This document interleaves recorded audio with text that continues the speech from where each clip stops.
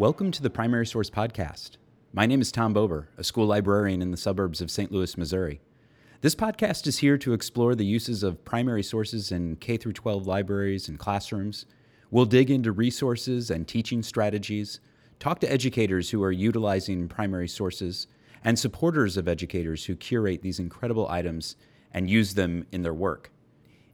This week in episode 6, I finally get a chance to talk to another educator who is using primary sources, and I love the conversation that we had. I talked with middle school, high school teacher Donna Catapano, who I met back in 2016 at the Library of Congress Summer Teacher Institute. We get a chance to talk about perspectives in primary sources, the time that it takes to build a great primary source lesson. I love that she gets to share her view as a high school and middle school teacher of what this looks like, and I get a chance to compare that to my elementary view. And we specifically look at the placement of primary sources within a lesson and the importance of collaboration around a lesson she does around FDR. I want to add one additional piece of information. Donna and I at the end talk about that Summer Teacher Institute, and I didn't get a chance during our interview to name the people who I worked with that summer when I helped put on those Summer Teacher Institutes at the Library of Congress. So I want to give a shout out to Michael Appledorf, Ann Savage, and all the people behind the scenes who met with us, helped us structure those things, and supported us throughout those weeks, as well as Trey Smith, the other teacher in residence that year who did the Summer Teacher Institute on weeks that I was not there. So shout outs to all of them. They are amazing people and friends of mine to this day, and I can't say enough great things about them personally and professionally. So I wanted to call Mike and Ann out by name. All right, enjoy this interview between me and Donna Catapano.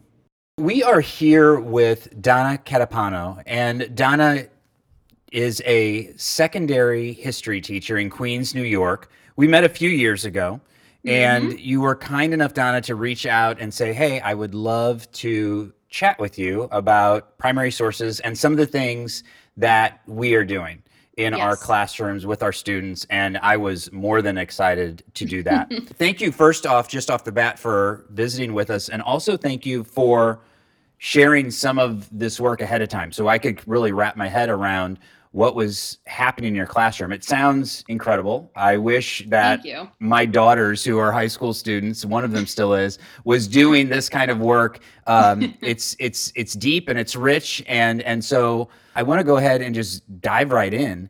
One thing that really stood out to me was tied into a misconception that I think a lot of educators sometimes have around primary sources, especially ones who maybe don't work with them a lot. And that is that there's kind of this inherent truth around the primary source. And what I would say is that really what makes a historical document or an artifact interesting is the perspective that it brings and what students can do with that perspective as they're looking at history. And so I know this really stood out to me as one thing that you work with your students on. So would you share a little bit about the approach that you take with this? Absolutely. First, I want to thank you for having me on. It's an honor to be on with you, and I'm so glad to be talking with you again. But yeah, when I first started thinking about that, I really started to know and remember how students always ask me, well, our primary sources, they're better to look at because they're truer or they're more accurate. And my goal for students is to look at different perspectives of things. Yes, primary sources might show the experience that person went through, but is that primary source in itself biased? Because people always talk about, history textbooks are biased, but primary sources can absolutely be just as biased. So it's up to the teacher, and this is what I make sure I do, and I'm getting better and better as I go, to make sure I show them both sides. And that comes with a lot of things. That comes with knowing the content, knowing that there is another side, knowing that there is bias in certain sources that they are looking at, and just kind of comparing them and corroborating documents and comparing and contrasting what different perspectives and more so experiences are, especially everything going on today. I try to get students to really question primary sources that they look at, including media sources, pictures, headlines that they see online, to not believe it right away necessarily, but to question it. What is the source? Where is this coming from? And posing the right provocative questions for students in order for them to acknowledge, no matter what age, yeah, maybe this isn't true so quick. Let me dive more deeper into this and see where this information is coming from before I make a decision, regardless if it's a primary source. I think there's a few things you're saying that I'm really just connecting with so deeply. And one of them is this idea that we don't necessarily always just put one source in front of students, right? We've got to bring these multiple sources in so we can look at those perspectives. Definitely. What's some of that searching look like for you? Because obviously you're probably doing a lot of that legwork ahead of time to get those materials ready for students. Oh, absolutely. If you want your students to effectively analyze primary sources, the legwork is absolutely on the teacher, and your planning time is heavy. I'm not going to lie. I'm going to be very, very upfront and say you definitely have to do the planning, the research, and you also need to make sure you're searching the right websites, the right databases, and things like that for these sources. So I definitely, like I said, how it has to do with knowing the content. I think of a certain historical topic, say the Civil War, and that's probably one of the biggest ones. And when you see the North, a primary source from the North or a primary source from the South. Okay, so now I know as the teacher that I have to dive in and find a source. If there's a checklist, find a source that I think that is age appropriate for my students, that they would understand. A source that will also help them understand the whole topic, and then make sure that both sources are related in a way, how one might contradict the other. And I will say that my research goes very extensively. I use so many different highly recommended websites, such as the Library of Congress. I definitely use that. I have used Chronicling America, which I find really interesting, and it's just full of so many different things that are incredibly useful for teachers if you're looking to teach like this with primary sources, and other government websites that you can find this kind of information for. I think that one thing I hear you saying too is another thing that I was sharing with a group of educators when I was talking with them recently. First of all, I was also kind of putting in a plug for leaning on your school librarian possibly as someone who could do some of that legwork if you have that kind of relationship with that individual. But also this idea that you kind of have to know what the hot spots are. What are those key databases? And most importantly, what kind of things do they hold? So if I am looking for Civil War, where are the 2 or 3 places I'm going to really be benefited from actually spending my time there versus, okay, I've got these dozen places I'm going to go and I might be spinning my wheels a little bit because I don't necessarily know what is there, what's the sweet spot in their holdings. It is extremely easy to get lost in links, I like to call it. And these links they're long, they're complex, and you don't know where they go to and what they do. So it is one thing to save links to different databases, but it's almost like creating a whole new curriculum in itself for when you want to find these digital primary sources, because if you create a new map and you create sort of like a curriculum map of what you're going to use for which topic, it's made my life a lot easier. And then of course my school librarian is an angel and she's helped me, and she's helped so many of my colleagues with so many different things as far as resources or websites that teachers can use for certain topics. But that is something that I definitely suggest, is to compile a list of websites or however you look, or database, however you get your primary source information, that you know you're going to use for certain units. Because if that is lacking, it definitely makes it harder for you. Absolutely. I want to circle back to another piece that you referenced as you were talking about your students actually using these sources, and really around this idea of a framework that students use to view and make meaning from something like a historical document using some type of, you specifically mentioned, an analysis method. And that seems so important to me at an elementary level with my elementary students, whether I'm kindergarten, fifth grade, it doesn't matter. We use, and we have a handful of them, but we use certain analysis methods, and they know if we're going to look at a historical document, we're going to be using one of these methods. For you, with high school students, is that a priority for you? Is that something that your students need to use to actually make sense, or does it benefit them to use that type of some type of analysis method to make meaning from the documents that you're sharing with them? I absolutely think so, because I feel the use of primary sources can be very useful at the beginning of a unit, mid-unit, or at the end of a unit for some sort of summative assessment. So I definitely believe some sort of analysis method to kind of guide, I don't want to guide their thinking, but I want to assist them in maybe what they're looking for in this primary source. So there are so many different analysis methods, like SOAP's tone, definitely like what the tone of the primary source is, or who the audience might be, or do you think this is bias? Of course, those questions might depend on where you are in your unit.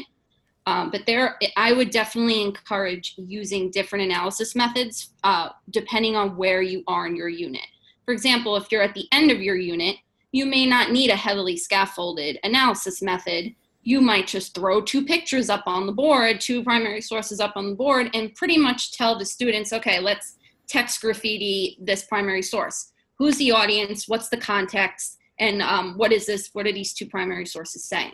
But if you show those same two primary sources at the beginning, I feel definitely, even at the high school level, middle school level, it's still much more scaffolded. And then I remove scaffolds as the unit goes on. For my secondary students, I feel like they very much appreciate how that goes. And what I do find helps them is when they have a chance to discuss the primary source with their classmates. And it's not just staying individually. They're talking about it as a group. They're getting different opinions, because I feel that's what I want them to know history is. It's different opinions, it's debates. And that's what I want them to do with evidence educationally. I want them to be able to disagree with their classmate, but then defend it with evidence and establish that culture. But of course, that's up to the classroom as well. I love what, even when you're talking about this idea of just the text graffiti, which I have never heard that term before, but I love that term, because I feel like as I'm playing the documenter for my students, when we're kind of doing a collaborative analysis, that's what I'm doing, is I'm writing all over the image, if it's an image, or marking up the text or what have you. But I even feel like when even your example of that, really students are sourcing and contextualizing, right? I mean, those are the two big things that you really mentioned them doing in that particular example. And so they're using those analysis methods, but I hear what you're saying. They're using them more independently and taking away some of that scaffolding, some of that structure. And I guess I would say too, even my upper elementary students who maybe have been doing this multiple times a year for several years, there's places where I feel like I can take away some of that scaffolding and be a little bit looser. It's neat to hear what that might look like at a high school level. That's always my hope, is that they walk into the middle school and the high school and they're like, I've got this down. I know how to do this. No, I get and it. at least some of those experiences, hopefully, I think, pay forward to their history teachers and their other teachers that they have that are using these type of documents. There's something else, though, that you said that I think is so important too, though, and that's this idea of collaboration during looking at historical documents. So important. And I'm so glad that you said at the high school level you want those kids discussing those artifacts, those documents, those primary sources. I find that when my students do that, they end up really assisting each other in their own viewing of the document. Definitely. I've had that experience as well with my high schoolers and with my middle schoolers. First thing that came to my mind as we're talking about this is The Boston Massacre by Paul Revere, that really famous painting or drawing that we typically show kids when we're talking about the American Revolution. We did a primary source analysis of that, and this was about 2 years ago, and it will always stick in my head how much they learned from each other, simply because I said, okay, you guys are working in groups of 4. When we did, the whole class share out, they were using accountable talk. Oh, so-and-so said this, and I hadn't really looked at it that way. He or she noticed this in the background, and I had them use like little sticky notes to kind of to mark their evidence kind of thing, and then kind of writing on the document that way. And it was really cool because I had bought these, a bag of those miniature magnifying glasses so they could really get into it. But the things that they were coming up with, because I just simply came up with a structured way of having them collaborate, let me emphasize structure, is mind-blowing. They blew my mind. I think that I've had that experience too, and I think that's why I love working with primary sources. It's not always the source. What really keeps me coming back is the student learning that comes from it every single time. And I'd love to take credit for it, but in all honesty, it's those structures that you're talking about, putting those right structures in place at the right time, I think end up giving us some really amazing learning that I just love as an educator seeing over and over again. Absolutely. I totally agree. I want to jump to something that you shared with me before our interview, and that is that you had an article published somewhat recently, I believe, in History Is Now magazine. First of all, congratulations. Thank you. On that. I got a chance to read it. It was really thought-provoking, and it focused in on FDR. And my takeaway was, and I will fully admit, I'm not like an FDR expert by any stretch, so this is not my area of expertise.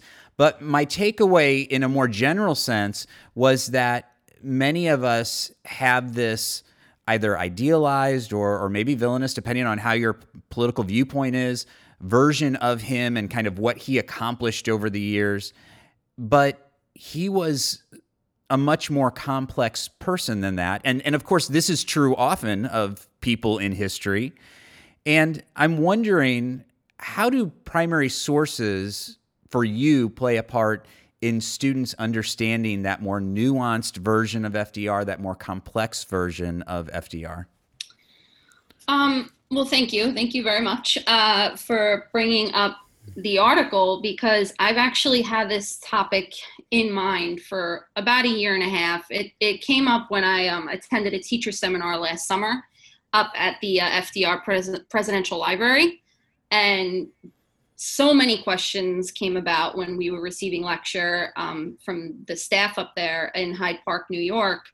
And what came to mind was it would be so interesting to show students both sides of FDR, because I'm a huge FDR fan, but I don't want, as a history teacher and personally, I don't want to glorify him in any way.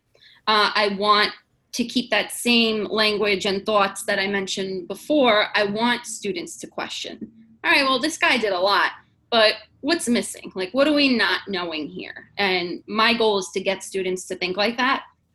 So I worked on the article, and a lot of my information came from primary sources, because the 3 things that I mentioned are, was he as liberal with race relations in the 1930s and 40s as he was economically? So I did some digging, and I actually found on several government websites, the FDR Library being one of them,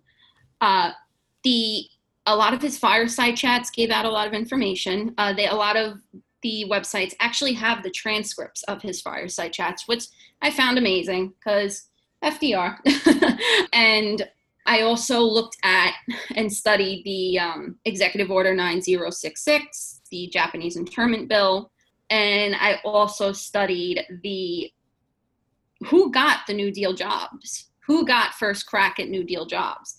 And because of the studying of those primary sources, I'm noticing, of course, as a historian, that maybe he isn't as liberal as people talk about. And I wanted to get that known in my article, and I want students to come to that conclusion as well. So what I do is I learn it for myself first, I write it down, and that helps me form controversial questions for students. Now I will pose that question to them and see what they think based on primary source evidence. So I found it was extremely important to study those sources coming right out of FDR's mouth and how he does feel about certain issues, about his actions and inactions during the 1930s and 40s. And I feel like it can help teach FDR in a lot of ways. And not only him, like you said, there's different sides to so many historical figures. And it can maybe get educators to think, well, if this happened with FDR, there's so many more other historical figures this can be the case for. And we can get them to thinking and possibly exposing students to different sides of the person. And just showing that they really were, that's exactly what they were, was a human being that maybe does not deserve glorification, and having students think about that. I also think that sometimes when I look at historical figures who have been put up on a pedestal for reasons that are completely understandable, I think that one thing that comes to mind, though, is that for my students, I always worry about, are they going to think that this person is just boring? And so I think this idea of bringing in other elements of that individual, other portions of their lives, other things that they stood for, other things that were important to them or weren't important to them. And of course, we're always looking to some degree through that 21st century lens, that lens of today as we do all of that. I think that makes, as you said, that person actually come across as a person. It makes them interesting and engaging. And in some ways, too, I think it makes that time period feel more real. Because I think that we look at 1930s or 1830s, whatever the decade is, and we can be looking at that individual and be thinking, I can kind of count on my 5 fingers what's important about them or what I know about them. If we dig deeper, suddenly this kind of flat picture of the individual in the time becomes this beautiful, maybe not so beautiful, but at least interesting to look at, 3-dimensional view of the world. And I was actually just about to say that, how you mentioned not so beautiful. I think that's what makes social studies so interesting, especially when you're talking about it with adolescents, for people for the students the age that I teach, getting them to think, wow, this isn't so beautiful. Like there's more to this topic than I thought, or there's more to FDR than just the New Deal. And, helping with the Great Depression and helping with World War II. Those are the big 3, that there's so much more to him. And having them sit and realize and even get angry or passionate about certain topics in history, that's how you know that they're learning the history, when they're getting passionate. And I feel like a way to do that is to really just expose them to the primary sources. I love it. I couldn't agree with you more. I wanted to just wrap up. I didn't mention this at the beginning of the interview, but I know we met back in 2016. At the Library of Congress Summer Teacher Institute. You attended one week. I was there that week as a teacher in residence that was helped putting on that week. And I never get to follow up with people in this kind of way. We're looking back several years later. I'm just wondering, for you looking back, how did that week impact your teaching and your students' learning? If you would kind of take that big, long look back and then maybe kind of look to what you're doing today, what you're writing about, what your students are doing, did that week have an impact? And if so, what was it? So first and foremost, that week definitely had an impact on me as a teacher. And I feel definitely impacted my students indirectly because of what I learned that week. from you and the different types of trainings and activities that you had the people, the attendees practicing and going through. I still use a lot of the activities that we learn there till this day.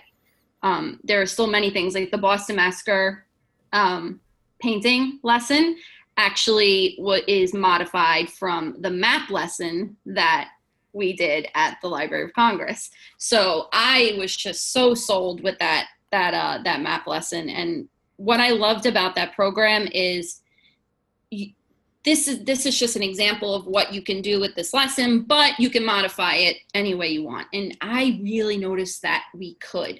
It was specific enough for us to analyze what we were the primary sources we were looking at as educators, but flexible enough where our brains were running and saying, oh, I can do it with this, I can do it with that. That whole week, I was just coming up with more and more and more ideas. And some of those ideas, like you said, several years later, are still being put in place. And second of all, that week just really impacted me as a person too. It was easily one of the best weeks in my professional and personal life.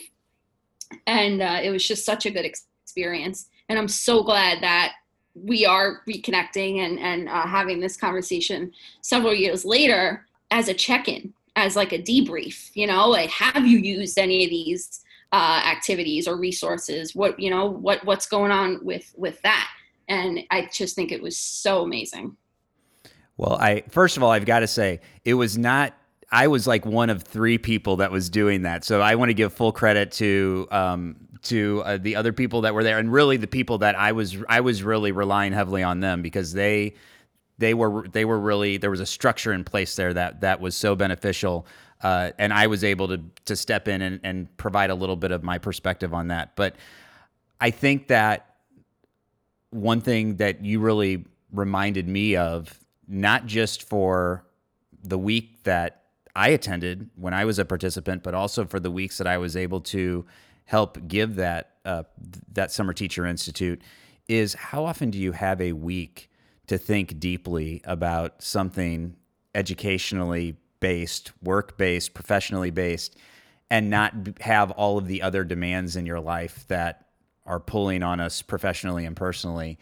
I think that is one huge benefit that actually being able to go out to DC and attend that way really brought forth for me. And I feel like I heard a little bit of that from you as well, that was an important part of it. Oh, the setting just added to it. The setting was perfect, and it honed you in on exactly what. And you were at the Library of Congress doing this too, and it just gave, like you said, gave us a whole week to really just practice our craft and not worry about being pulled in so many different directions, which was highly appreciated. I still highly appreciate it. Really quickly, one of my former colleagues heard such a good experience from me that she applied and got in and had the same experience. So it's been great.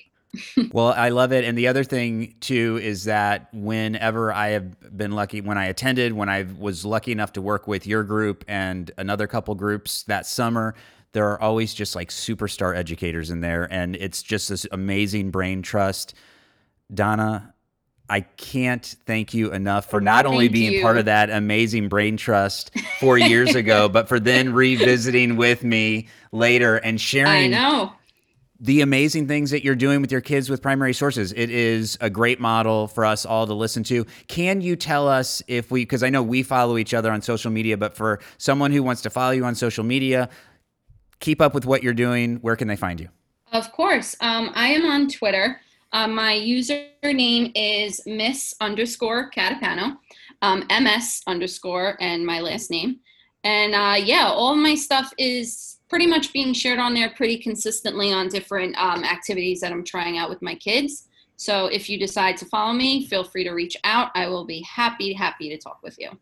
All right. We'll make sure we put that in the show notes, and anything else that you mentioned today, Donna, that we can share in the show notes, I'll make sure I get that from you, and we will include it for everyone. Okay? Awesome. Sounds great. Awesome. Donna, thank you so much. Thank you so much, Tom. I appreciate it.